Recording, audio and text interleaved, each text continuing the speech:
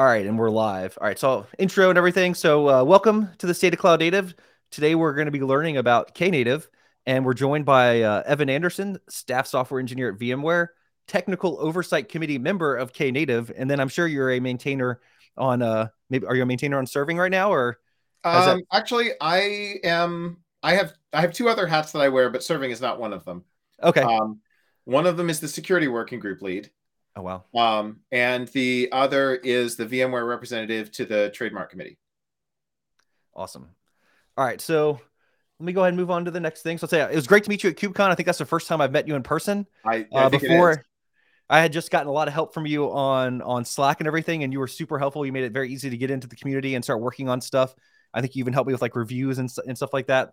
I think the whole community in Knative, I think I have like We've got a lot of a nice soft folks. spot. You have a soft spot for it because I came in at a good time when you had Matt and all these chain guard people and everything that were there helping out too, and everyone was super helpful. It was the first They real weren't at open chain source guard at the project. time, but Yeah, they weren't they chain are guard at the chain guard now. time. Yeah. They're chain guard now. Everyone was super helpful, and like I'd done OpenStack and stuff before, and it seemed like it was a lot more like siloed. It was a little bit harder to get help. There was all these like weird hoops to jump through, like to get stuff submitted. But everyone in Knative made it super easy. The everyone was super helpful with like answering questions, and the how to get Personally, started documents was the best. I have almost an allergic reaction to process, so Yeah. um, I I understand that it's useful sometimes, but I really like more processes. It just kind of kills me. So Well, I think the documentation guide, like how to get started contributing, like I try to replicate that anywhere else that I make something, just because it was so easy. Like here are the steps to get started immediately, right? Like clone it, add Mhm. upstream, like say do not push and all that stuff. Like just that list of things to make sure that I'm not doing something wrong made it super Yeah. easy. So I say I got to meet you in person. Thanks for the time, taking the time to talk to me at the booth and stuff. That was awesome. Thanks for coming on here. I mean, I guess we'll move. it's awesome to get to meet people, in person and reconnect. You do something together for like a year on a project, and then like people disappear, and then you get to see them again elsewhere. Yeah, Fun. I I want to come back eventually. Like that's what I'm trying to get to eventually. We'll see if I can. Like the contributing was the most fun. Like just hopping in there and learning how to like use GitHub even. Like I learned Git a lot more through using that. Like having to squash things and everything, which I hadn't had to Yeah. do as much when I'm just working on my own thing, right? So how would you rate this year's KubeCon for Knative or even for yourself? Like did you have a lot of good talks, a lot of good people like show up and ask you about Knative? Is there like an uptick in interest or Um, I'd say there's been a kind of a steady interest, but it's been like the first KubeCon that Knative, after Knative was announced, there was sort of a little honeymoon period and everyone wanted to know about it. And then after that, there was a long period where Google was making funny noises with the CNCF and like wasn't clear exactly how open the open source project was. And I think that spooked a lot of people. And now we're finally in the CNCF. And so it's been nice to see a little bit of a thaw and like, oh yeah, we can talk about that project. did Whereas it felt a little bit like, oh, yeah, there's Knative, but we can't really talk about it because it's, Google's given CNCF the cold shoulder on this project. And yeah. so, like, CNCF doesn't want to talk about getting the cold shoulder. And now now everybody's buddies and friends again. We had a little tiff, but now it's all over. It's Um, easier to talk about too now, right? So did you have this is the first time for the Knative Con too? How did that, did this you was actually the attend that second or time. The first time second? was Okay. in Europe. Gotcha. First, so Um, first NA, but did First you NA present one. there Yeah. or did you get to meet people there I or did get to meet a bunch of people there. Actually, the really exciting thing is getting to meet people who've been using Knative who like aren't in the community like asking for things or contributing, but they're just happy users. And yeah. that's kind of fun. Because that's really my goal is to make software that people don't want to come to me for help on because it just works. And Um, that they use, right? Like it's nice to they actually use. write something that people end up using.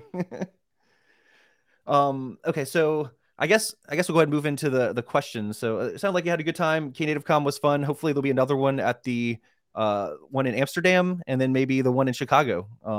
So it's worth coming, I guess, a couple days early too to be able to go to that before the event starts. Uh, I'm actually not oh, sure exactly what the whether we're going to have a Knative con or a serverless con. prior to Knative joining the CNCF, there was a serverless day, which covered all sorts of serverless technologies, not just Knative. And it was kind of nice to actually have folks there and not feel like the topic always had to be Knative. All right, so let's go ahead to the question. Sorry about that. Yeah, I had to was blocking some spam on one of the channels. All right, yeah, but if anyone has questions too, like feel free to post it on one of the channels. We'll get it over here so you can actually ask Evan a question. But let's go ahead. I'm going to say that I actually only attended maybe 10 or so KubeCon talks Okay. because the big attraction for me going to KubeCon is not necessarily going to the talks, although I'll go to a few of them. It's the hallway track and getting to like meet up with people and talk with them about stuff that we have mutual interest in. That's maybe not, not a specific talk. And then later on, I will also, I'll have gone to a few that were like, I really wanted to see this talk. I really wanted to see that talk. And then later I'll hear from other folks, hey, here's this other talk that was really cool. And then I'll go watch it. Because the actual, talk part, gets recorded and it shows up on YouTube in a couple of weeks. But the in-person folks, I never got to do that before. I'll say you're pretty popular too. Like I came up to the booth a couple times just to see like if I get a couple of minutes, and you had people like waiting in line to talk to you. So obviously some of the stuff that you were talking about was super engaging. All right, so I'm gonna move on to the questions now, just so we got a lot to get through. So we'll say what is serverless? So what do you say serverless is? I guess maybe in the context of like Kubernetes or just in general. So I actually draw a pretty big tent for serverless. My feeling is that serverless technologies are technologies, infrastructure that helps you build distributed systems. So there's more than one computer involved, but you don't focus on the servers. You don't think about a server as a unit of execution. So this covers stuff. This covers stuff like AWS, Lambda, and Google App Engine and things like that. But also like S3. You're like, I stick some objects up in there, and you don't worry about like, oh, hey, I stuck like 6 petabytes of objects up in there. How many servers is that? You're like, store some objects for me in this bucket. Go. Similarly, something like Google's BigQuery, I'd say, is very serverless. You put a bunch of data in there and you think about it in terms of queries, and it tells you, hey, it cost you this much to execute it, or it used this many like megacycles or whatever. But you're not thinking about it in terms of, oh, that spanned out my query to like 30 servers, and I had to load my data onto those 30 servers or something like that. The servers disappear. So think of it like as a consumable service instead of kind of like just I have to manage a bunch of my servers and stuff. So what you don't know how many servers there are, and you don't care. Yeah. So then what is Knative, and how does that get me to serverless and Kubernetes? So Kubernetes is not necessarily serverless. There are ways you can use it that are serverless, and there are ways that you can use it that are not serverless. So like stateful sets, I would say, are probably generally not a serverless idea, because you care about the like which replica is which, and like I've attached storage to these, and they each have their own copy of the storage. Knative is on the other side of the spectrum. If you've ever heard of like the 12-factor manifesto, there's this set of principles that Heroku threw together, like 14 years ago or so, and they're still good. They're still pretty good. Scale out horizontally by running many copies of your server. Act as a network service over the, expose all your interfaces over the network. And like, don't do it through like shared file system janky stuff that people have done in the past. And mostly you end up looking kind of stateless. And in the Knative case, it's an HTTP server. And when we need more, we'll just grab it and make more of them. And we need fewer, we'll kind of squish it together and you'll get fewer of them. And so it's a very serverless way of using Kubernetes. You don't care how many servers you have. You don't care how many instances you're running right now. The system will run enough for you.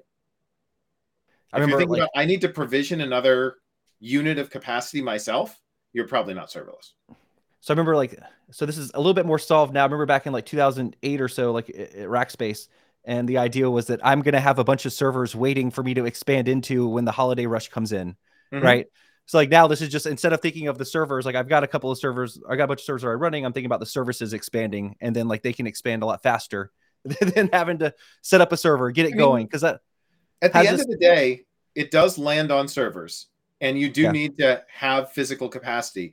But hopefully, your developers don't have to think about that, and you have somebody on the infrastructure side who says, hey, jotting up our total usage of CPU and RAM, I draw these trend lines, and that means that in a week or so, on Black Friday, we're going to need these kind of resources.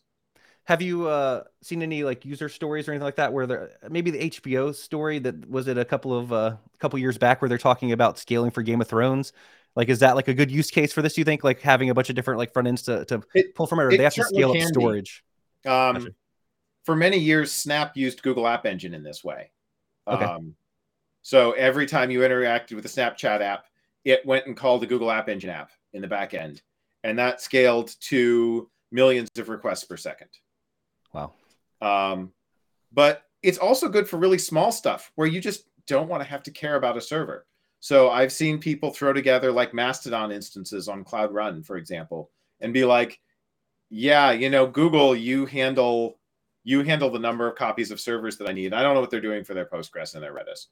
Like, sorry, So, but so like I just want to run a thing, and I don't want to have to care how much of it there is another great use case. It doesn't have to be huge scale. so it's not just scale to zero. I mean, That's scale to zero, if you're running a small thing, can be nice. Hey, we turned it off because you weren't using it. Um, I hear lots of folks being scared about scaling up from zero and how long that takes. And I don't think that's a critical part of serverless. It's something that, once you've got a thing out there, you can choose to tune and turn on or off. And you'll see that even AWS Lambda has given you the ability to turn that off. But if you're running something small and it's not like you're okay waiting a couple seconds for it to start up if you haven't been using it, then serverless lets you basically run it almost for free when you're not using it, because it's just sitting there waiting to be turned on. But then you still have the min max, so you can actually have like a min set amount of that you want. So say I always want at least 5 running, and Yeah, then you can I have a mean, if you're max, so like you don't end up spending so much money if you get like, you or know, running out of capacity in your cluster. yeah. Another way to do that with Knative is simply to set resource quotas on your cluster and on your namespace, such that that namespace isn't going to blow up past a certain amount. And what I like about that, and as part of the way we built Knative, is that we wanted those tools to still work for administrators. So if you just say like, hey, this namespace, my cluster has 200 gigs of RAM and like 90 CPUs or something like that. And you're like, this namespace can't use more than 50 gigs of RAM and 20 CPUs. They're never going to overrun the cluster, even if you get a massive scaling event. At some point, they're just going to close the door and be like, sorry, we can't serve everybody. But Then you you can won't be make the like, decision hey, if you want to. my entire cluster melted down. So then you can make the decision if you want to change that quota to reach demand, right? Like instead of I just, mean, I mean that's a business choice. yeah. Can I afford it? So that's a good Can question I then. afford it? Am I willing to take the risk of taking the whole thing down in order to serve some more customers? Yeah. So when did you start with Knative then? Like what year did you start working on it? I started working before Knative was a thing. Okay. So you made some of the Um, design decisions and stuff then around it. in around August of 2017 or so, Google had a App Engine on VM's product called App Engine Flex. And there was a lot of interest in Kubernetes and some of the other network technologies like Istio that were starting to circulate. Could we rebuild basically App Engine Flex on open source technologies? Would it make sense? And so Would we did a spike on that, learned a bunch of interesting stuff. And later on that year, Oren Teich, who was the PM for serverless, said, hey, Google has these two serverless products that are mostly alike in their underlying infrastructure, but the way you interface with them is very different. We've got App Engine and we've got Cloud Functions. And how can we unify the two?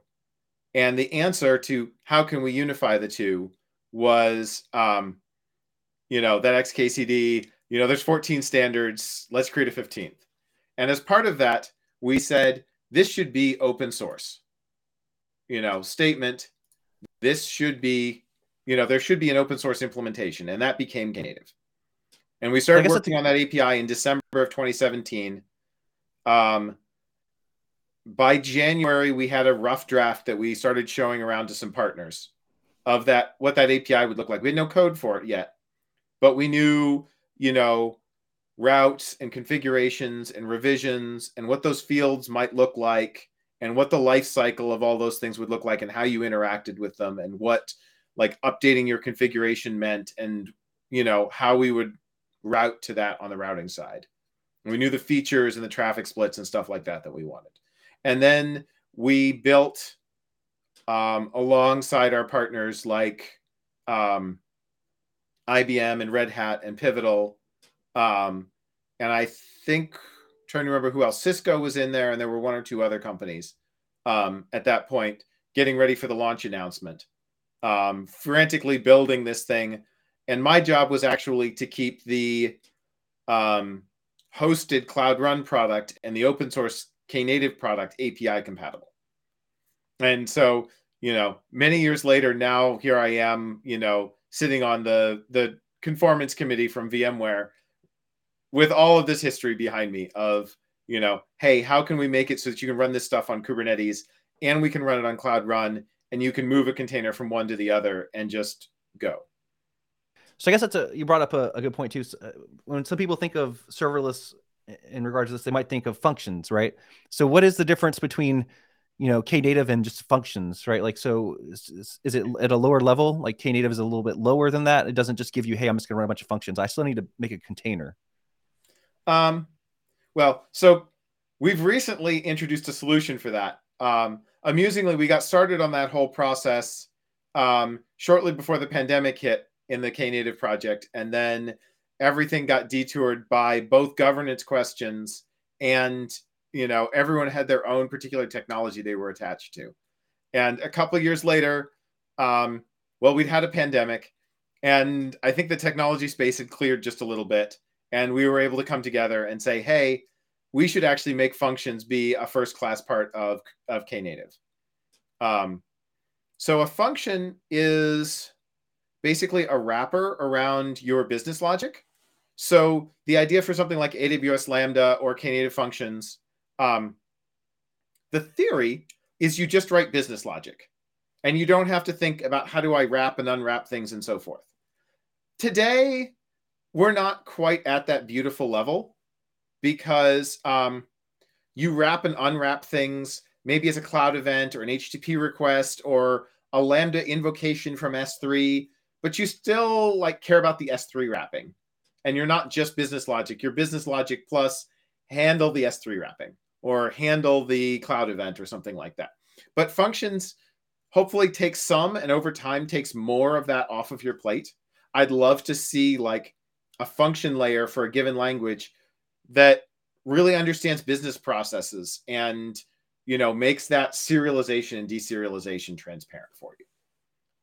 So you're kind of like the underlying technology for some of the things that are out there. They're running Knative, but then they just present to the user like a function, and then they build a container for them and stuff like that too. Instead of so it that's what just Knative you're trying to Knative get there. functions does is Okay. you write some code that's just a function, and then we build that code plus a standard wrapper. Hey, if I wanted an HTTP server that took cloud events and called a function, here's the function, here's the wrapper. The wrapper does all of this stuff correctly that maybe you didn't care about, Yeah. exporting metrics correctly or, setting up logging or whatever. You don't care.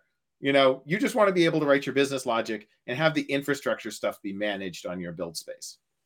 I think that was one of the big things too. Like back when people were trying to define serverless, it was like, well, wait a minute, I have to do all this other stuff for like Knative, build my container and stuff like that. I thought I can just like post code, but what are you So using to there build are containers? also serverless platforms where you can just post code.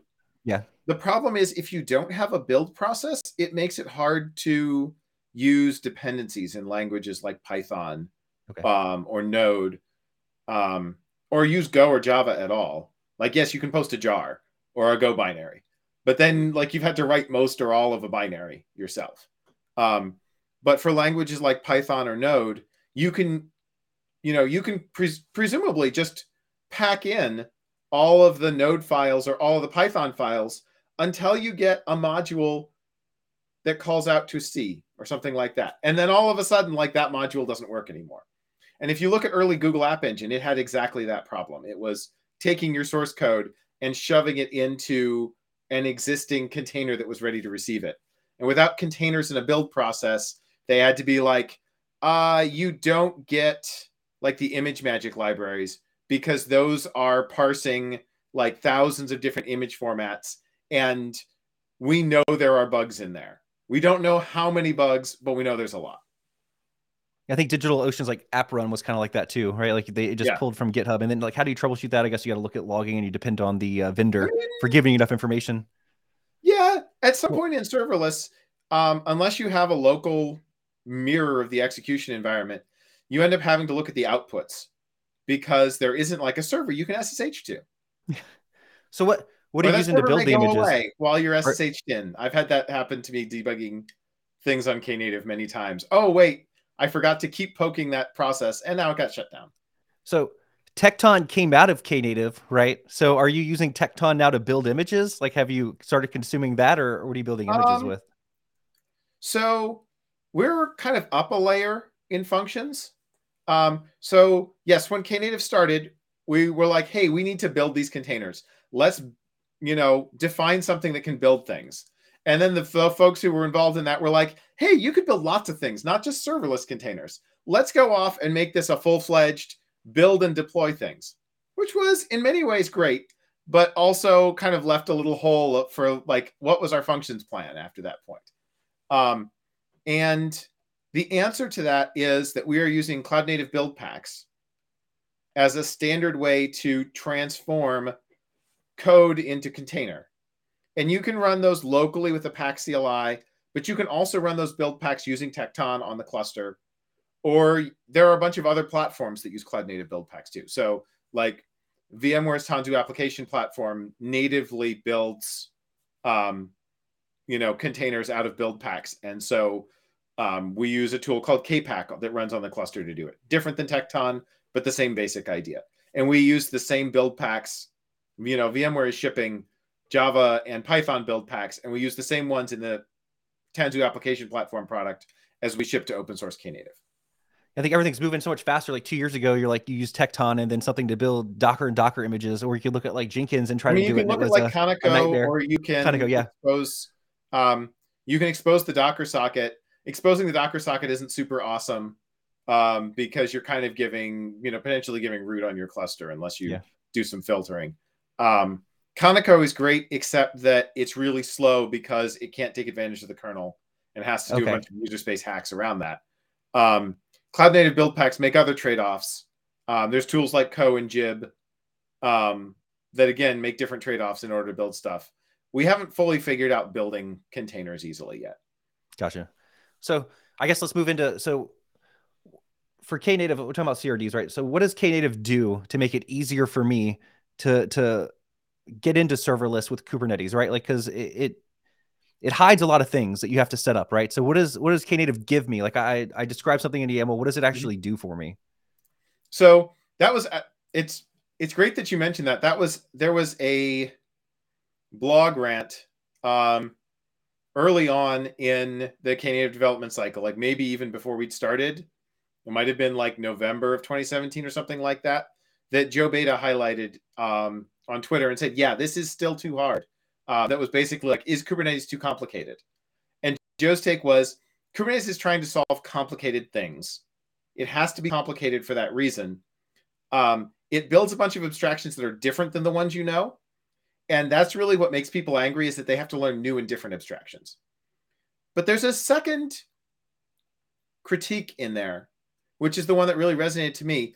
I'm trying to do something simple and well understood. I'm trying to build a 12-factor application, an application that's stateless, that uses network services for everything and scales out horizontally. How do I do that easily?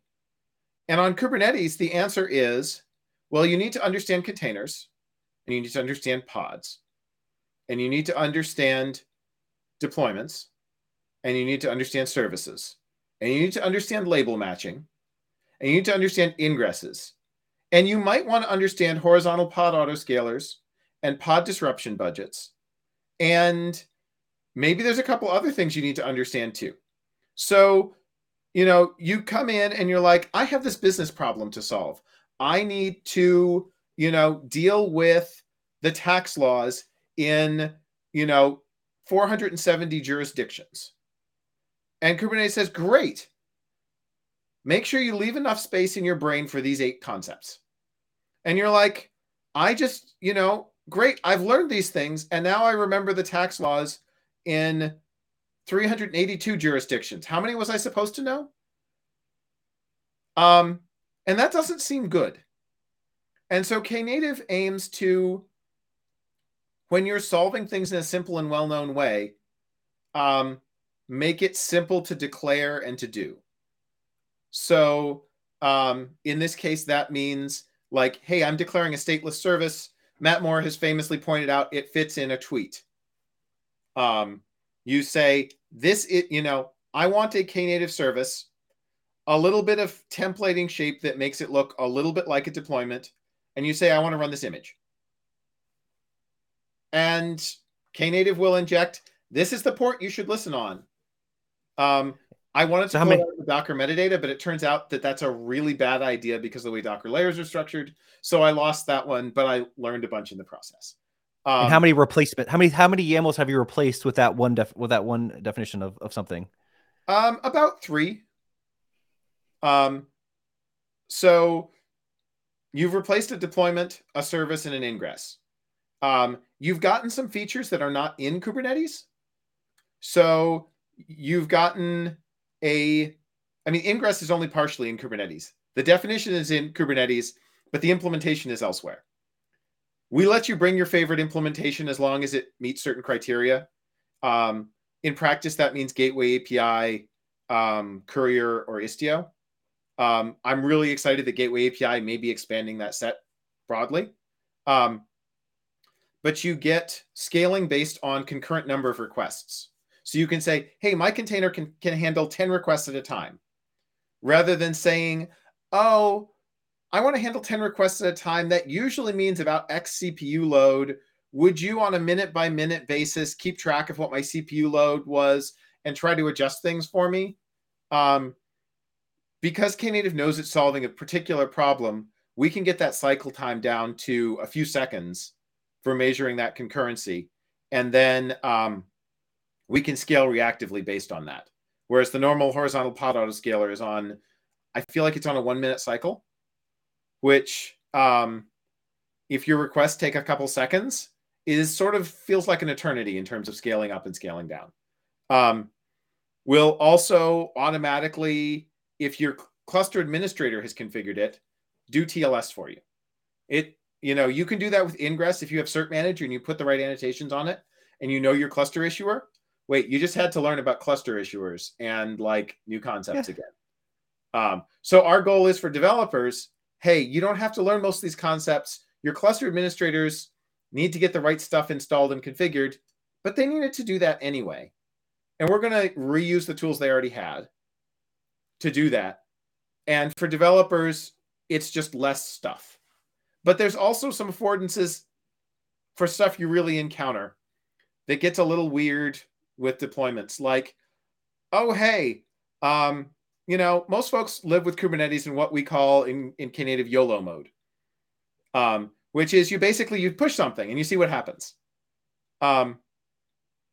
And if it didn't go the way you wanted, then maybe if you're lucky, like your deployment rollout stops partway through with a progress deadline exceeded. And then you have to figure out what that means. And you get to look in the Kubernetes documentation and learn that deployments don't create pods, deployments create replica sets. And okay, here's how you get back to an earlier replica set, and here's a bunch of things. In Knative, we expose that as a first-class concept of revisions.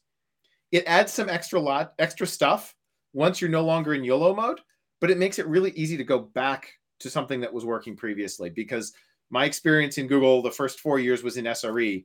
And when something broke, step 1 was to take traffic off the thing that broke. And step 2 was to undo anything you'd done recently. You do step 1 first so that users stop getting hurt. And then you do step 2 because if you change something, that's the most likely thing that broke is you touched it. Um, So you can, so like say I've got Istio installed, I've got Cert mhm. Manager, I got all this stuff. You add value by making you remove complexity and then you add value on top still. So you're I doing mean, more than just automating my Istio, Cert Manager deployments I and mean, all that. most of You're it is actually we remove the complexity yeah, for you. That I think removing complexity is a big value on its own. There are a few places where we add some value, but a lot of the value that we add is actually again removing complexity. gotcha. So like I could do all So this myself, or I could just use like the yeah, tested stuff that you've done, like you've done load testing. You're using pieces of Istio to where I can do A/B testing. I could use revisions and send traffic to certain things instead of yeah. going into Istio and having to do it. Right? I can do it with Well, Knative. um, in particular, you might have to learn 4 or 5 Istio concepts in order to learn how to do it. We have a couple of fields that make it pretty easy. We don't want to keep Istio from you. If Istio is the right tool for the job, we want to let you get down there and set Istio policies and stuff like that. And Gateway API actually is their policy attachment mechanism. Looks like it's probably pretty compatible. So I like that. But we don't want to force you on day one to show up and like, before you can be productive, you need to scale this wall. Show us that you're strong enough to be on Kubernetes. It's like, no, it should be like wading into a lake. You can step just a little bit in. You can be like, oh, that's cold. I'm going to just stand here and acclimate for a while. And then I can go in a little further and I can be like, oh, it's cold again. You know, if you're one of those folks who has, lots of time and energy, like my kids, you can just go charging right in and, get right to the deep end, but you don't have to. So what's the recommended thing now? You're saying Gateway API and Istio and then Courier. Like I saw Courier was kind of new after I had left and come back to like Contour as install well Contour. is Sorry, another. There's Contour and Courier. Courier is a um, I interface think to I'm Con. Envoy we wrote Gotcha, because people felt like, oh, all this other stuff is kind of heavyweight. We could do something lighter weight. And it was true. We could do something lighter weight.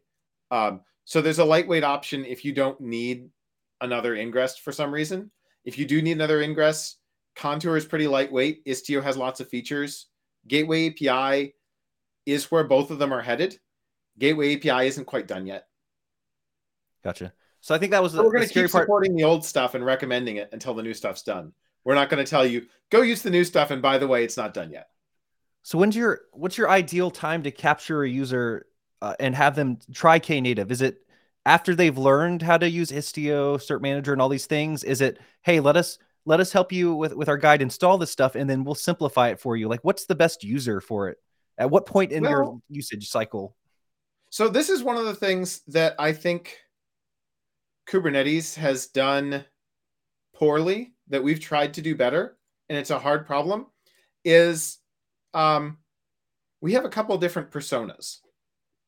And so if you're a developer, I would say the best time is as you're getting into Kubernetes, find somebody who's running Knative and get some time and opportunity for them to like, let you use their Knative.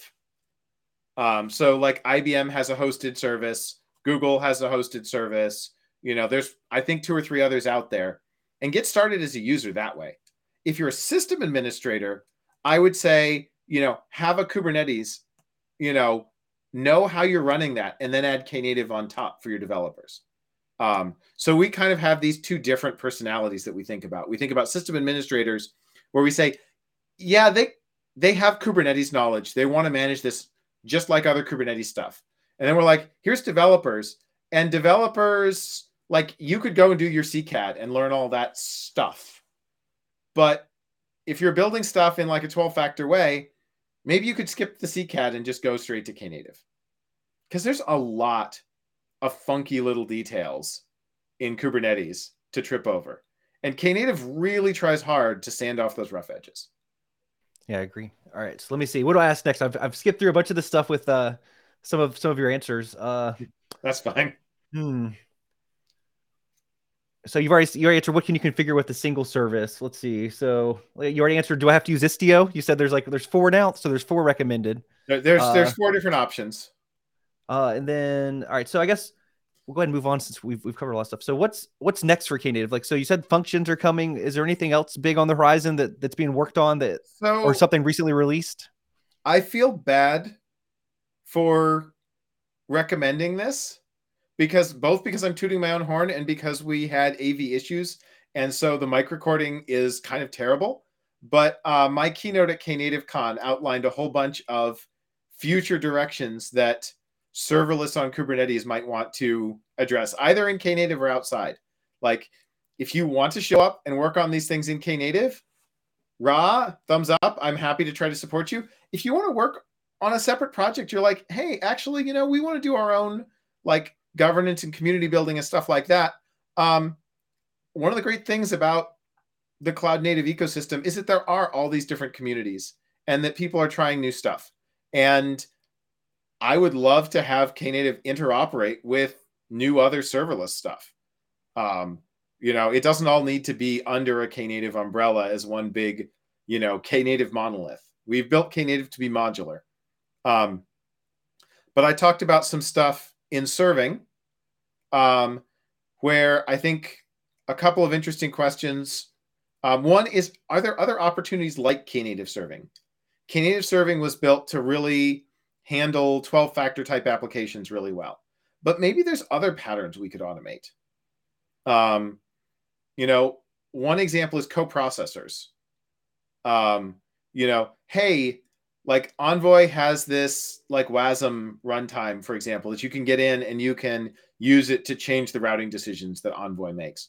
Are there places where Knative would make sense as a coprocessor? Flink and streaming and Flink stateful functions feels like one example of that. Maybe especially if you had a good way to describe a streaming pipeline that didn't involve having to write a whole bunch of Java to configure Flink. And then you were like, do this part, do a join this way, and then route it out to Knative to do something complicated that we can't describe, and then route it back into Flink to go do more stuff. Feels like it could be a good way to like join up your ML with your stream processing, for example, because ML is mostly in Python and stream processing is mostly in Java. Makes sense. So I guess so. Knative is not just serving, right? Like it's eventing not too. just serving. So That's true. Yeah. So yeah, let me talk about the eventing and then the function stuff as well. So serving, I think, has a bunch of what can we build that doesn't look exactly like serving, but preserves some of that spirit or, fits it into new paradigms a little bit. For eventing, I think we've actually got a lot of untilled earth. So one of the things I highlighted is, in my count, there's maybe like 5 different ways to do eventing. Like that you mean when you say, oh, we do events or we do event-driven stuff. Most of what Knative eventing does is event routing or event distribution. An event happened here, person over here needs to know about it. How do we get the message from A to B without A needing to know a lot of details about B and B needing to know a lot of details about A? Because what if I refactor A and it was like a monolith and I split it into 3 microservices? That shouldn't affect B at all. Similarly, if B like decides to go away, we don't need that anymore. Does A need to know about it? Does A need to change anything? Hopefully not. So that's what Knative eventing is good at today. Stream processing is another eventing modality. It's pretty different. It's about, hey, here's a sequence of things that happen over time. How can we collect and build insights out of it? And that looks pretty different from event routing. You're concerned about correlations and sometimes about joining things. Like, hey, I'm collecting all of the events from like your electricity meter and my electricity meter and all the other electricity meters in Washington State. And like, I want to detect if there's a surge in usage. And in that case, I need to find like across all the different times, are there places where things step up? And so I need to kind of bring the data together and pull it apart in ways that Knative eventing really isn't designed for, and that's okay.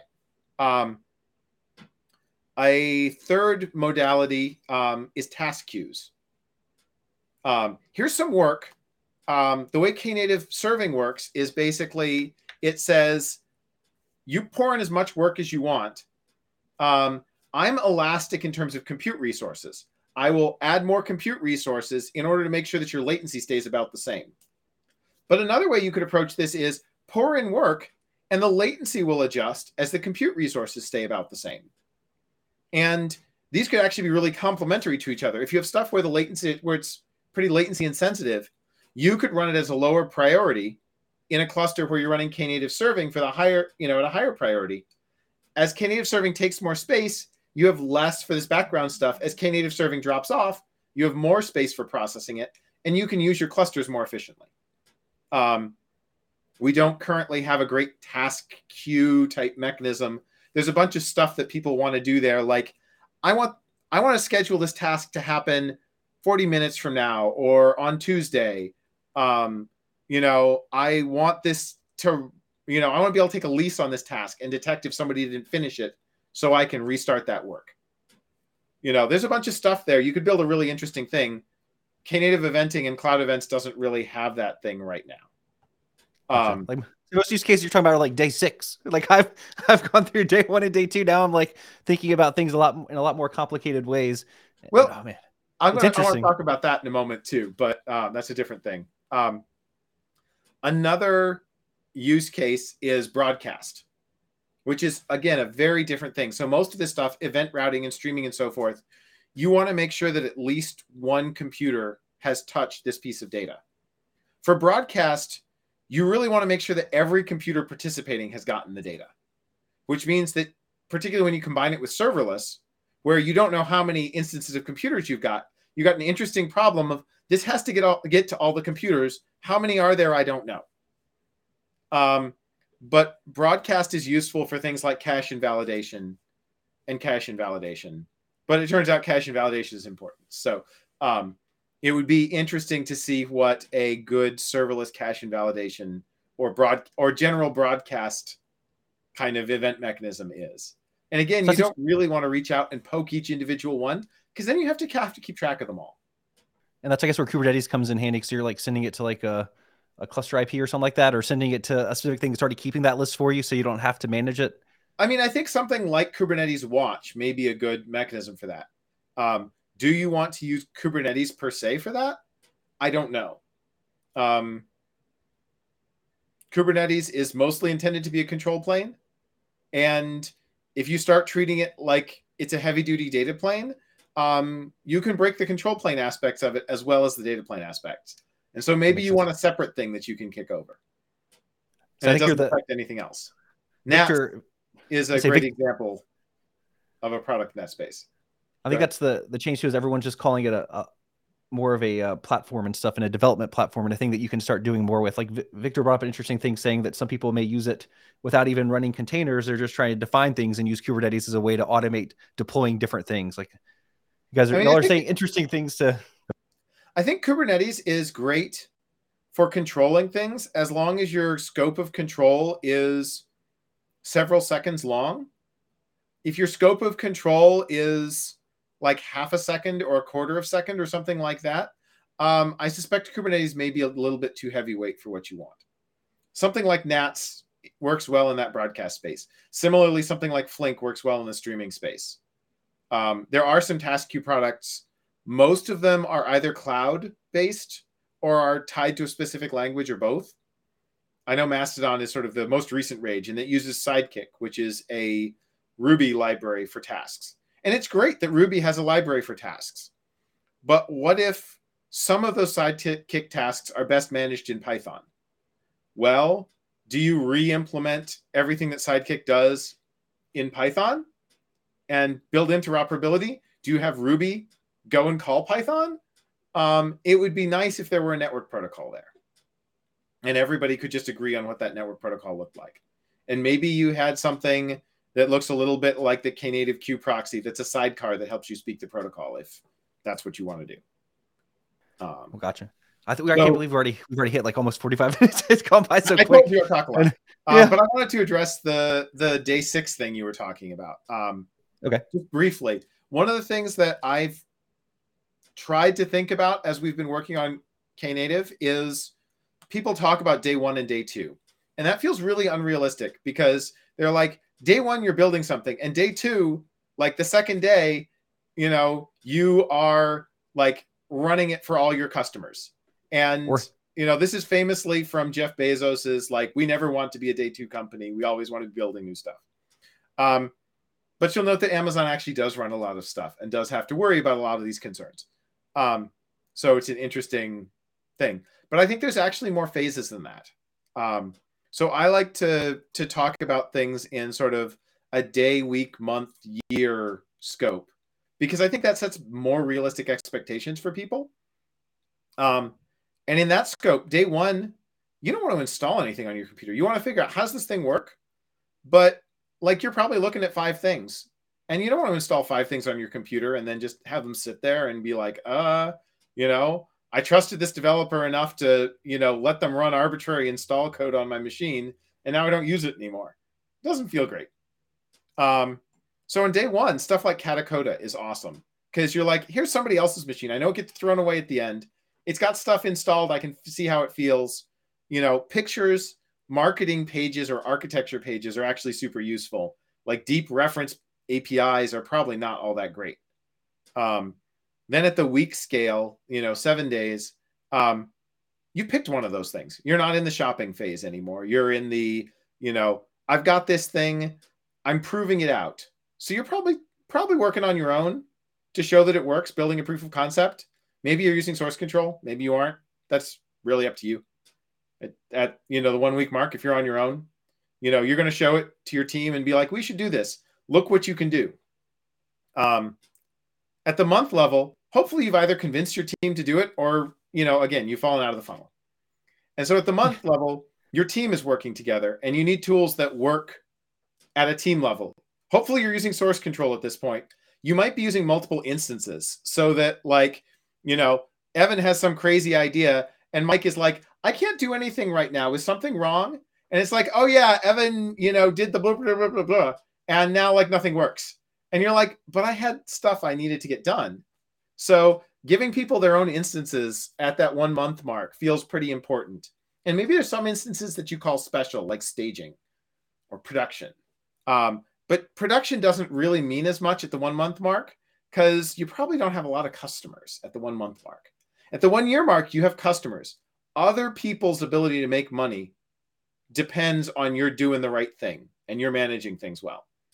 And so that's another transition. Stuff that was okay on the first day or the first week is not okay after a year. You need IAM, you need RBAC, you need audit logs and things like that. And I feel like the day 1, day 2 discussion ignores a whole bunch of that first day, first week experience that's actually really important to adoption. Even if in the long tail of things, those are features that you don't necessarily want to use. I think that's I a better have a good description too. It's easier example. to Go ahead. So it's easier to think about that after doing projects, to think of it as like a longer time scale. Yeah, instead of saying day 1, day 2. I learned this actually related to Knative build, because the early versions of the Knative serving API had a spec for how to build the container. And the idea was, when your Git source code changed, we do a new build and we deploy it as part of serving.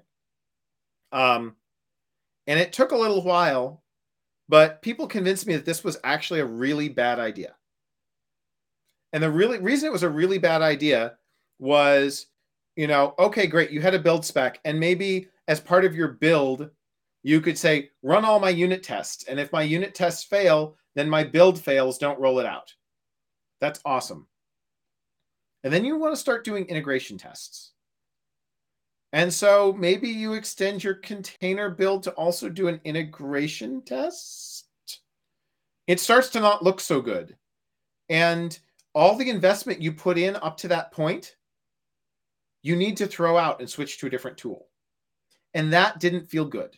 And so that led me to believe that, no, we shouldn't have a how to build this container in a serving. It was nice to have it all there, and it was just one thing. Well, one thing you could kind of put your hands around. But it wasn't nice and happy from a, hey, we got to day 30, and now all of a sudden you're telling us that this day 7 stuff that we invested in is a bad idea and we need to throw it out. I think that's good Um, about like CNCF and Linux Foundation stuff like that too. Is that there's room for, hey, this is a great idea, but this should be outside of it. And the better projects are good at saying no, we're not going to add that in because that changes the scope completely, and now we can't focus on the thing we want to be good at. you So it's can't very focus on the thing you want to be good at. And in this case, we led you down a blind alley, down a dead end path. And like, if you're mad at the end of that, you're right to be mad at us because we should have known better. And so, in the end, the right thing to do was to say no on build like that. Now, functions is much more tightly scoped. If you look at it, it's not promising to build your container and so forth and like be the whole thing. It's promising here's a set of tools for taking your source code and producing a container. And you can plug that into your delivery pipeline. It doesn't have to be, here's your source code. And then after your source code, immediately, like it's going into production. And this was a gotcha. problem, since I'm at VMware and I see this. This was something that always bugged me a little bit about Cloud Foundry was, you built your app and deployed it in your staging cluster with CF push. And then you took that same source code and you went to your production cluster and you did a CF push and you did another second build. And then you deployed that new second thing you built, not the thing you'd previously built and tested. And theoretically, your compilers are the same and it should all work out the same. But it always felt just a little weird to me that like we went through all this trouble of building this thing that you could reproducibly deploy.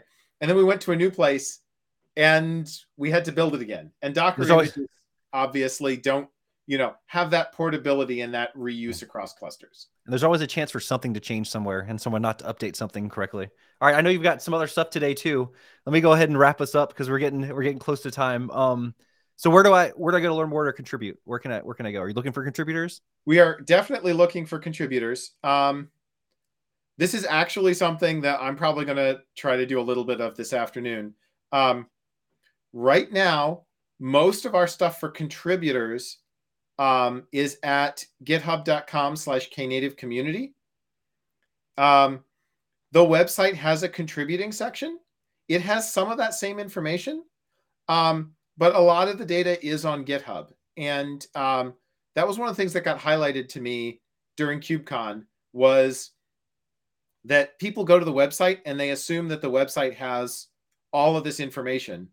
And, folks who are living the project day in and day out, they use GitHub, and they look for stuff on GitHub. But if you are tiptoeing into the community, you want to be a lurker, you want to find out what this is all about, then maybe GitHub isn't the place you're going to look first, and you're going to look on the website. And so one of the action items I have as a TOC member is to make it more clear how to participate in the community, not just contribute to the project.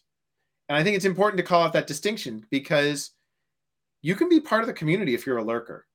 If you just read the messages on the, Knative dev mailing list, or you just, watch the recordings of, or watch the meeting notes. We take pretty good meeting notes for our working groups. You're part of the community. If you install Knative, you're part of the community. Even if you're never going to, put a line of code back, even if you're not going to show up and say, hey, we're an adopter. Please add our company's name into the adopters file in the community repo.